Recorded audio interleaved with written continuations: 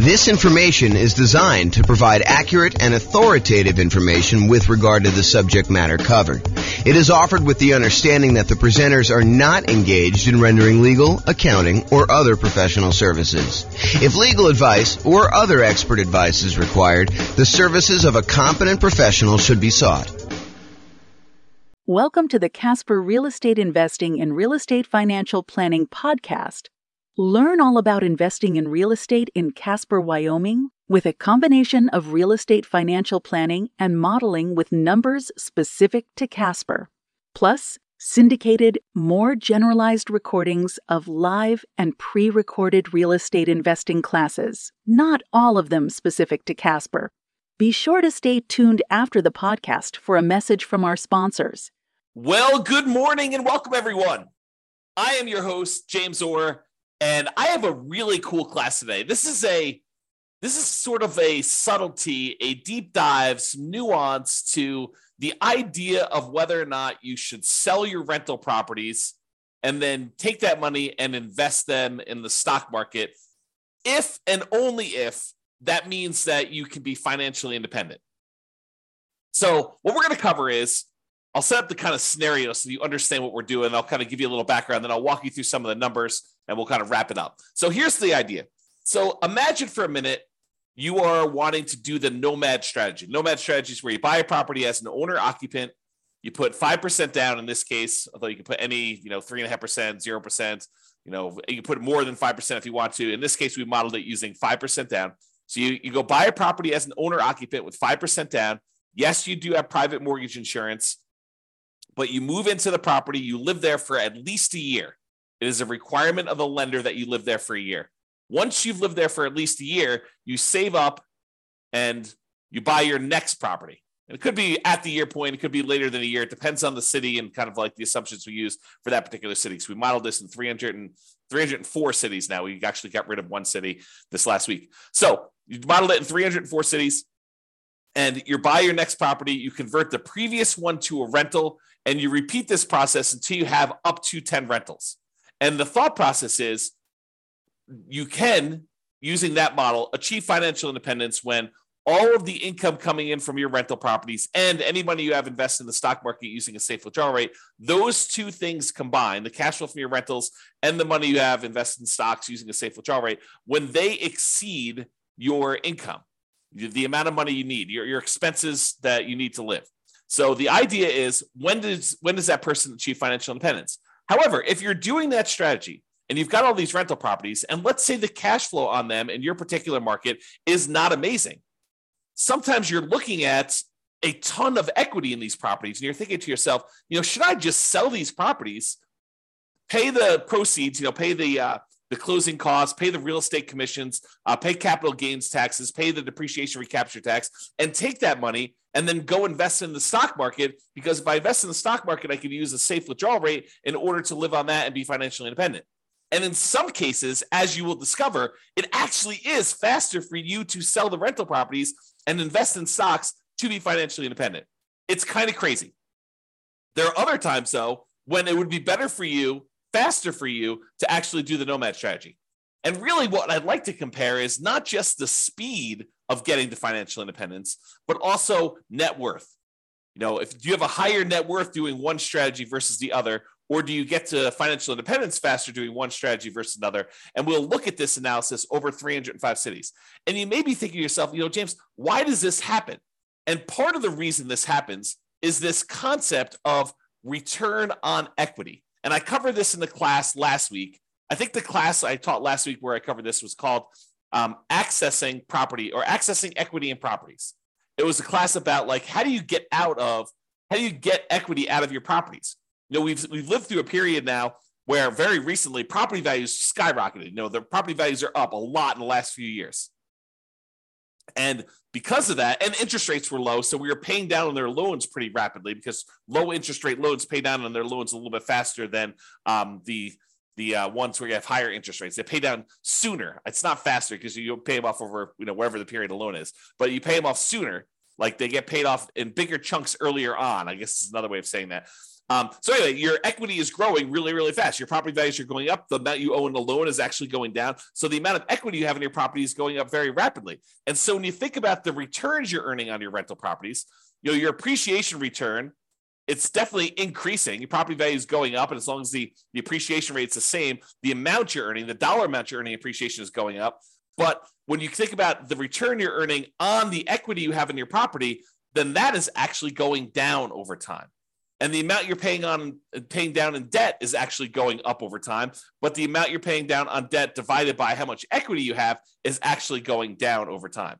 Cash flow is going up a little bit over time, but the depreciation benefit, that's static for the 27 and a half years if you're buying a residential property. And that divided by equity is also going down. So you have these three massive returns: appreciation going down over time, debt pay down return going down over time, and cash flow from depreciation going down over time, all when we look at what the return is compared to equity. And we're concerned about this because once you buy a property, we really don't want to look at return on initial investment anymore, because who cares how much you put down when you bought the property 15 years ago? What you really want to know is, how much am I earning now on how much I have in the deal, such that if I wanted to sell the property and take that money out of the deal, what return do I need to beat? What return do I need to get somewhere else on the money that I'm going to pull out? And so really what we're thinking about is return on how much equity we have in the deal. And technically, we want to think about how much return we're getting on what I call true net equity, which is your equity after all those expenses: closing costs, real estate commissions, capital gains taxes, and your depreciation recapture tax. So it's really how much return we're getting on the money that we would walk away with closing, free and clear of any taxes or any other obligations we have, any expenses we have on it. Okay. And what I'm trying to point out to you is that the overall return goes down. So when we buy these rental properties, they're like rocket booster returns. This is showing the return from that class I did last week, and it's showing you the overall return we're getting on equity for like doing a nomad strategy, which is what we're talking about today. And you can see how this return is pretty massive early on. But the longer we own that property and the more equity we have in that property, the lower the returns we're earning on that equity. And eventually get to the point where the return is literally just the appreciation rate, an unleveraged appreciation rate, and your cap rate on the property.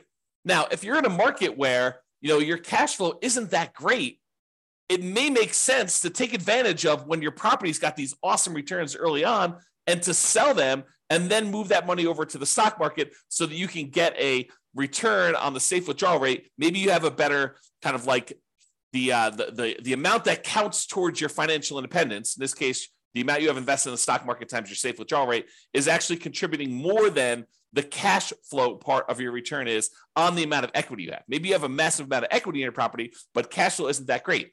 And so in markets like that, those are ones where we would actually see it be faster for you to go ahead and sell your properties, pay all the expenses on them, and then invest that money in the stock market. So we modeled this for over 300 U.S. cities. 304, I think, is the number at this point. We got rid of one city last week. One of the cities we had picked, I learned, was primarily a over 55 retirement community. Happens to be one of the top 305 cities in the U.S. in terms of population, but it also happens to be a 55 plus retirement community. And so I didn't think it was a representative city to do analysis on. So I've since removed it. So now we're down to 304.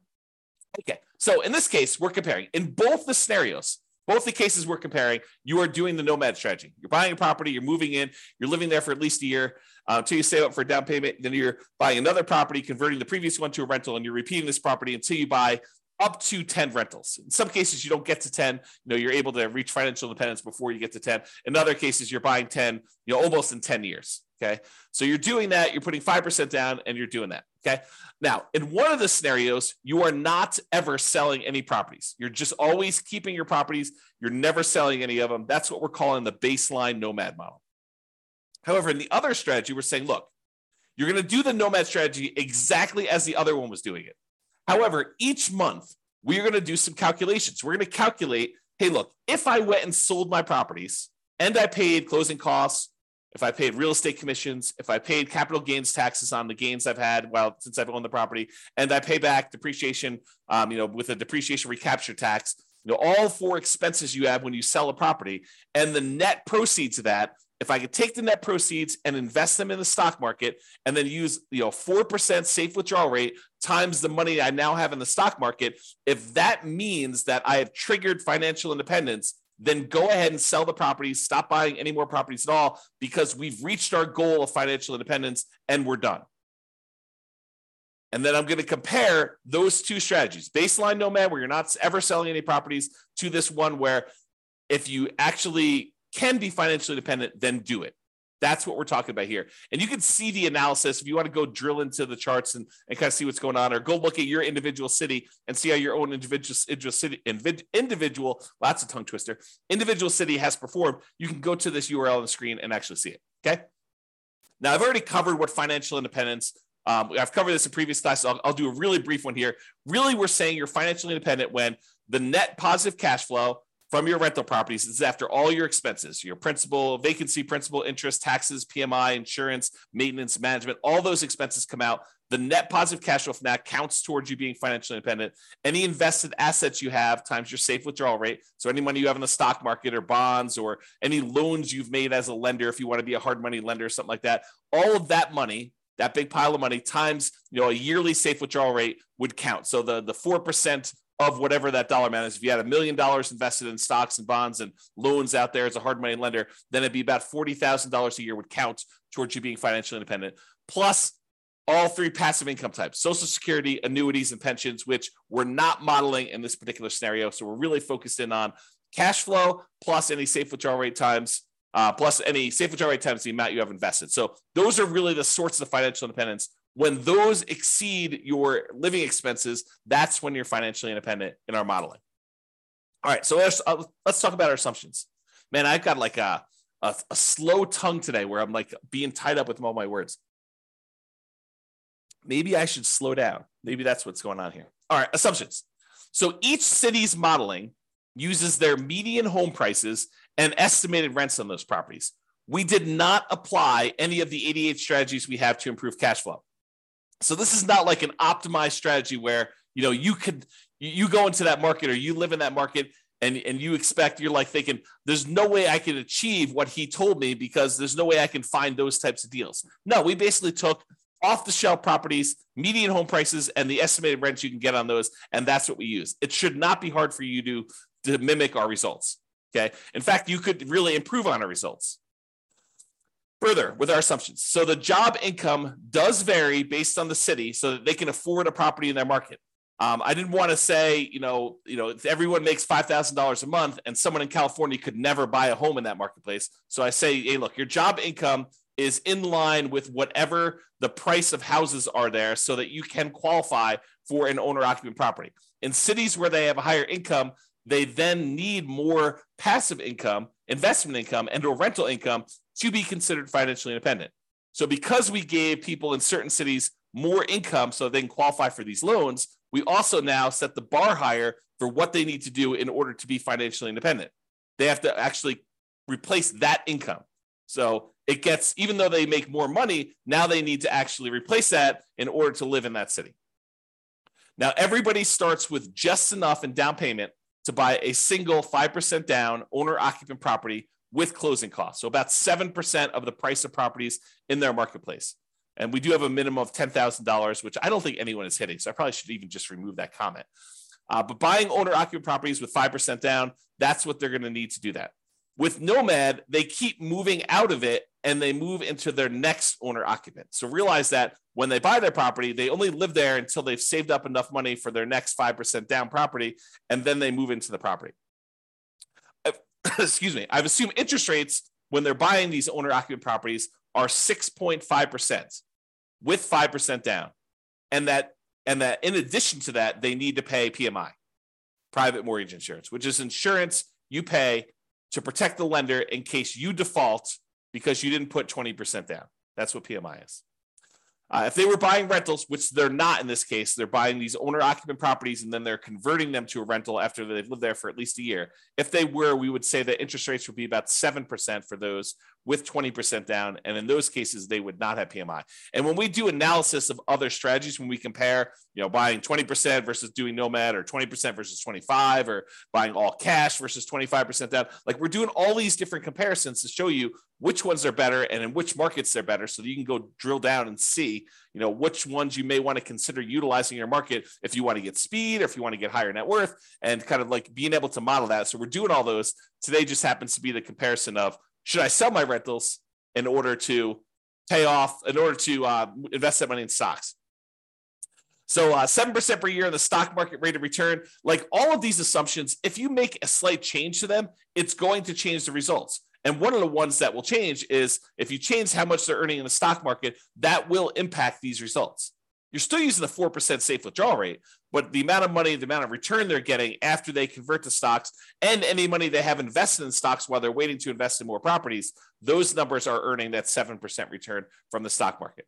And I modeled this out over 100 years. If you want to see any of my assumptions in detail, you can go to realestatefinancialplanner.com/model, MODEL, and you can actually see all my assumptions there. Okay, so let's jump right into it. So which ones achieve financial independence? Which ones will it be faster if they actually sell their properties and convert them to stocks? It turns out that in 120 of the 304 cities, it made no difference at all. So in other words, it was not faster for them to actually sell their properties, move to stocks in order to be financially independent. 120 cities, about a third. But that means that in 184 cities, it actually was faster. It was better for them to sell their properties, pay the fees, closing costs, real estate commissions, capital gains taxes, and depreciation recapture tax. Just bite the bullet, pay all those fees and taxes and costs in order to do this. Take that money, invest in the stock market, and use a 4% safe withdrawal rate in order to be financially independent. It'd be faster for them in 184 cities. About 2/3 of the cities. I think that surprises a lot of folks. Okay. Here's kind of a distribution of what happens. And you can see that, the gray ones are the ones where they are, they're doing the selling all the properties in order to be financially independent. And you can see that some of them get moved up. Not all of them, but some of them get moved up. And there are a few on this really high extreme over here. Okay. Now, how much better is it? And how is it distributed based on price? Is this all the really, really expensive property cities where this happens? Or is this all the really cheap property cities? Nope, it's spread out.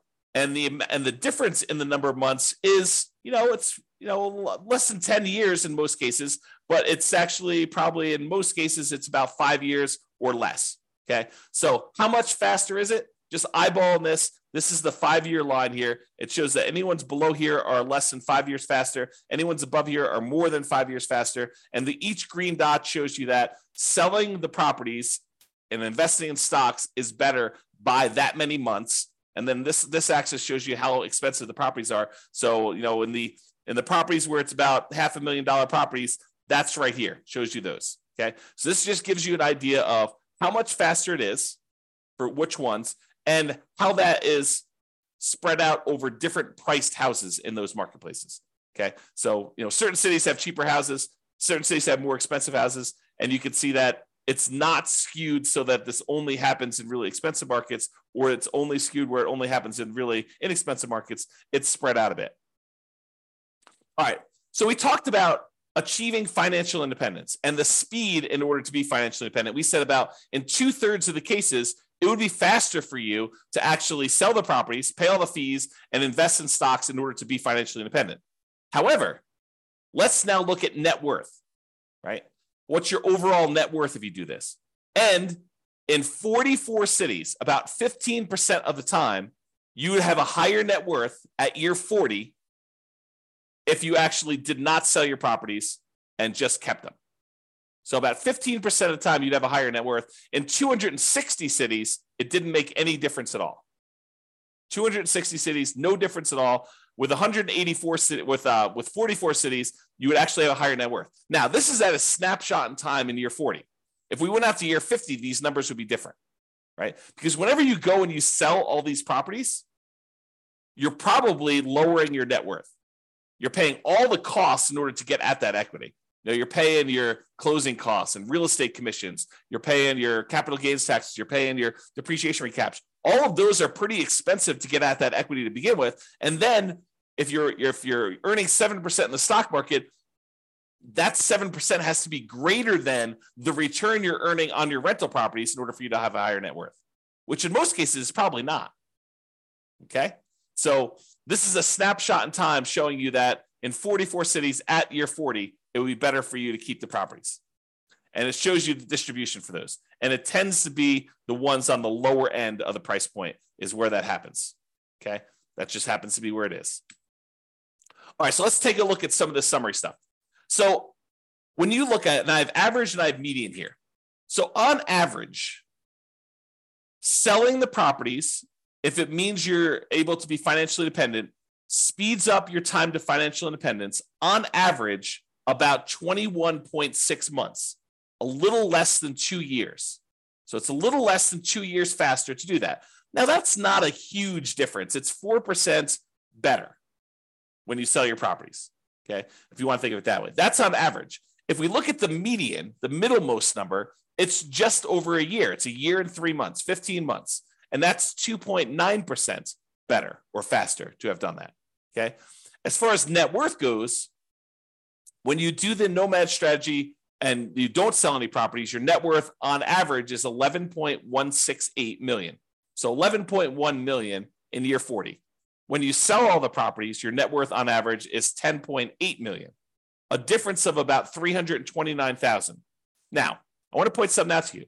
We're talking about numbers 40 years in the future. If you want to think about what that means in terms of today dollars, it's about 1/3 of that. Okay. So, 11.1 million is probably a little less than 3 million in today's dollars. I'm sorry, a little less than 4 million in today's dollars. Okay. And 10.8 million is less than that, but not that much. The difference is 329,000. That's like a difference of about 110,000 in today's dollars. So we're not talking about huge differences. It's a 3% difference in net worth. So again, not huge when you do that. Now let's talk a little bit about risk. Oh, by the way, that was average. The median net worth difference is 8.1 million versus 7.6, or a difference of 477,000. In today's dollars, that's like, $150,000 or so. It's 5.9% better for you to have done the regular Nomad, not paid those expenses. But are you trading a little bit of net worth in order to be able to be financially independent earlier, faster? Okay. And what we're not talking about is we're not talking about the idea that you may be able to, in some cases, still stop working when you haven't technically achieved financial independence, knowing that you could convert it to the stock market at any time, but you could sort of almost coast in. I'll have to do a whole class on that later. But the idea is that sometimes, even when you're not quite at financial independence, you can stop, use some money to kind of bridge the gap to get there. Okay. Imagine for a minute, you're looking at your rental properties and you realize that, a whole bunch of properties are going to pay off a year from now, but you have more than enough cash set aside to get you to that year point. And at the year point, when your properties get all paid off, your cash flows are going to increase massively and you'll be financially independent at that 1 year point, a year from now when you pay off the properties. But let's say your living expenses are $10,000 a month and you've got $500,000 in cash somewhere. Could you go spend $120,000 from your cash, stop working a year early, knowing that a year from now when the properties are paid off and your rentals are going to provide more than enough cash flow in order to support you at that point, could you go and do that? Sure. If you have $500,000, you probably do it 2 years early, right? And so we're not talking about that as a strategy, which is probably a whole separate class. All right, let's talk about risk. When we look at risk, really the baseline Nomad is going to be a little bit less risky when you're looking at things until you get to the point where you sell off the properties and then you get rid of a bunch of debt, and that becomes less risky for you to have sold off the rental properties at that point. So if you think about it this way, one of the ways we measure risk is a whole bunch of measures related to debt, like your debt to income or your debt to your net worth or your debt to your liquidity or debt to your account balance is another way of saying that, or how many months of reserves you have based on how many rental properties you need to kind of like have reserves for. And so you can see when you sell off all your rentals that you de-risk your portfolio. And so whenever you go and you sell off your properties and then invest in the stock market, you're trading all the risks we have associated with rental properties for now the risks of the stock market. They're just different risks. It's not that they're necessarily better or worse, depending on who you are and what you believe. But when you actually get rid of a lot of leverage, that does de-risk your portfolio because you're unleveraged. Okay. So selling off rental properties tends to de-risk you, except when we look at your total rent resiliency and your total price resiliency, which are a little bit better in the regular baseline scenario. All right. So you could apply all of the 88 strategies that we have to improve cash flow to improve on these numbers. We're basically using median price properties and what rent might be on those in each market. You should be able to choose better and do better if you were deciding to do this yourself. And I do model some of those improvements in the modeling thing. You can go see me, do like, what if you can get 10% better rents, or what if you buy a property at a 5% discount or 10% discount? We look at those and see the impact of doing that versus doing the kind of like baseline scenarios we've got. If you go to the realestatefinancialplanner.com/model, you can see all those for your city. I did it for all 304 cities. Okay. Now, realize I am not an expert at your market. If you go look at the numbers, you're like, hey, James, these numbers are not what I'm seeing in the marketplace, and you're an expert at your market, please do reach out because I want to improve the numbers. And I don't know your market, right? Like I live in Northern Colorado. I don't know your market specifically, but we're doing analysis on all these based on, the numbers that I could see. So if you come to me and say, look, we need to change this. Prices are actually about 10% less and rents are, about 5% more. And you tell me that anyone can achieve that. It's not like, a killer deal that only you can find and that there's only one of them every 6 months. We want to find something that not the best case, but what any real estate investor could go and expect to achieve in your marketplace. So if you come to me, we can rerun all the numbers and do that. And then we'll update all these charts and stuff. So if you're watching this video after the fact and you're like, hey, the numbers in your video are different than the numbers you're showing on your website. Yeah. As prices change, as interest rates change, as your rents change, as someone comes in and tells me, James, your numbers were all hosed, I will update those and we'll readjust them. And so they may show up as slightly different from what you've seen on the video, or very different depending on what happens with the market. If interest rates change dramatically in one direction or the other, the numbers will look very different. Or prices change a lot. That's another thing to say. So reach out to me if you want to update some numbers so we can do that. All right. So in conclusion, in our current market conditions, our current price, current interest rate, current rents in the 300 plus US markets using what I would refer to as less than ideal median price to rent properties, eventually selling all your rentals can help you achieve financial independence faster about 60% of the time. In 60% of the markets, you would be better off selling your rentals after owning them for a period of time and then taking that money and investing in the stock market and living off a safe withdrawal rate. That will get you to 5 faster in about 2/3 of the market, 2/3 of the cities. However, you tend to end up with a higher net worth in year 40 in about 15% of the cities by not selling your rentals and paying all those costs, closing costs, real estate commissions, capital gains costs, depreciation recapture taxes, maybe continuing to buy properties even more and not stopping working, which makes sense, right? I mean, if you don't sell the properties, you don't have all those expenses. If you keep buying more properties, if you're not selling them, you keep working, sure, you're going to have higher net worth. That just makes sense. But sometimes you're willing to trade a little bit of net worth for speed to financial independence. However, the market does matter. You would not be able to improve your time to financial independence in every market by doing this. That's why you really need to go study your market, which I've done all the analysis for you. Go look at it. If you got questions, reach out. But it's best for you to look closer at your specific market and apply as many of the 88 cash flow improving strategies as practically possible to improve on your own personal implementation. So go check out realestatefinancialplanner.com/model, and you could do that. This has been James Orr. I hope you like these classes. I like going into this detail where we could show you the impact of changing your strategy and how doing one little thing differently or having one little tweak in how you implement your plan can have massive impact on things, and how it's much better in some markets. And it's not always universally true, which is why there's a lot of arguments in these online discussion forums and amongst people where they say, hey, it's always better to put 20% down. It's always better to put 25% down. It's always better to not pay off your rentals. It's always better to pay off your rentals. People have these different opinions on things. And the point is, that in some cases, it actually is better to do one way. In some cases, it's better to do it the other way. And sometimes it's split. Sometimes it's universally true, but most of the time it's not universally true. It's sort of like it depends. And that's why we're going over this stuff. All right. Hope you enjoyed. This has been James Orr. Have a great day, everybody.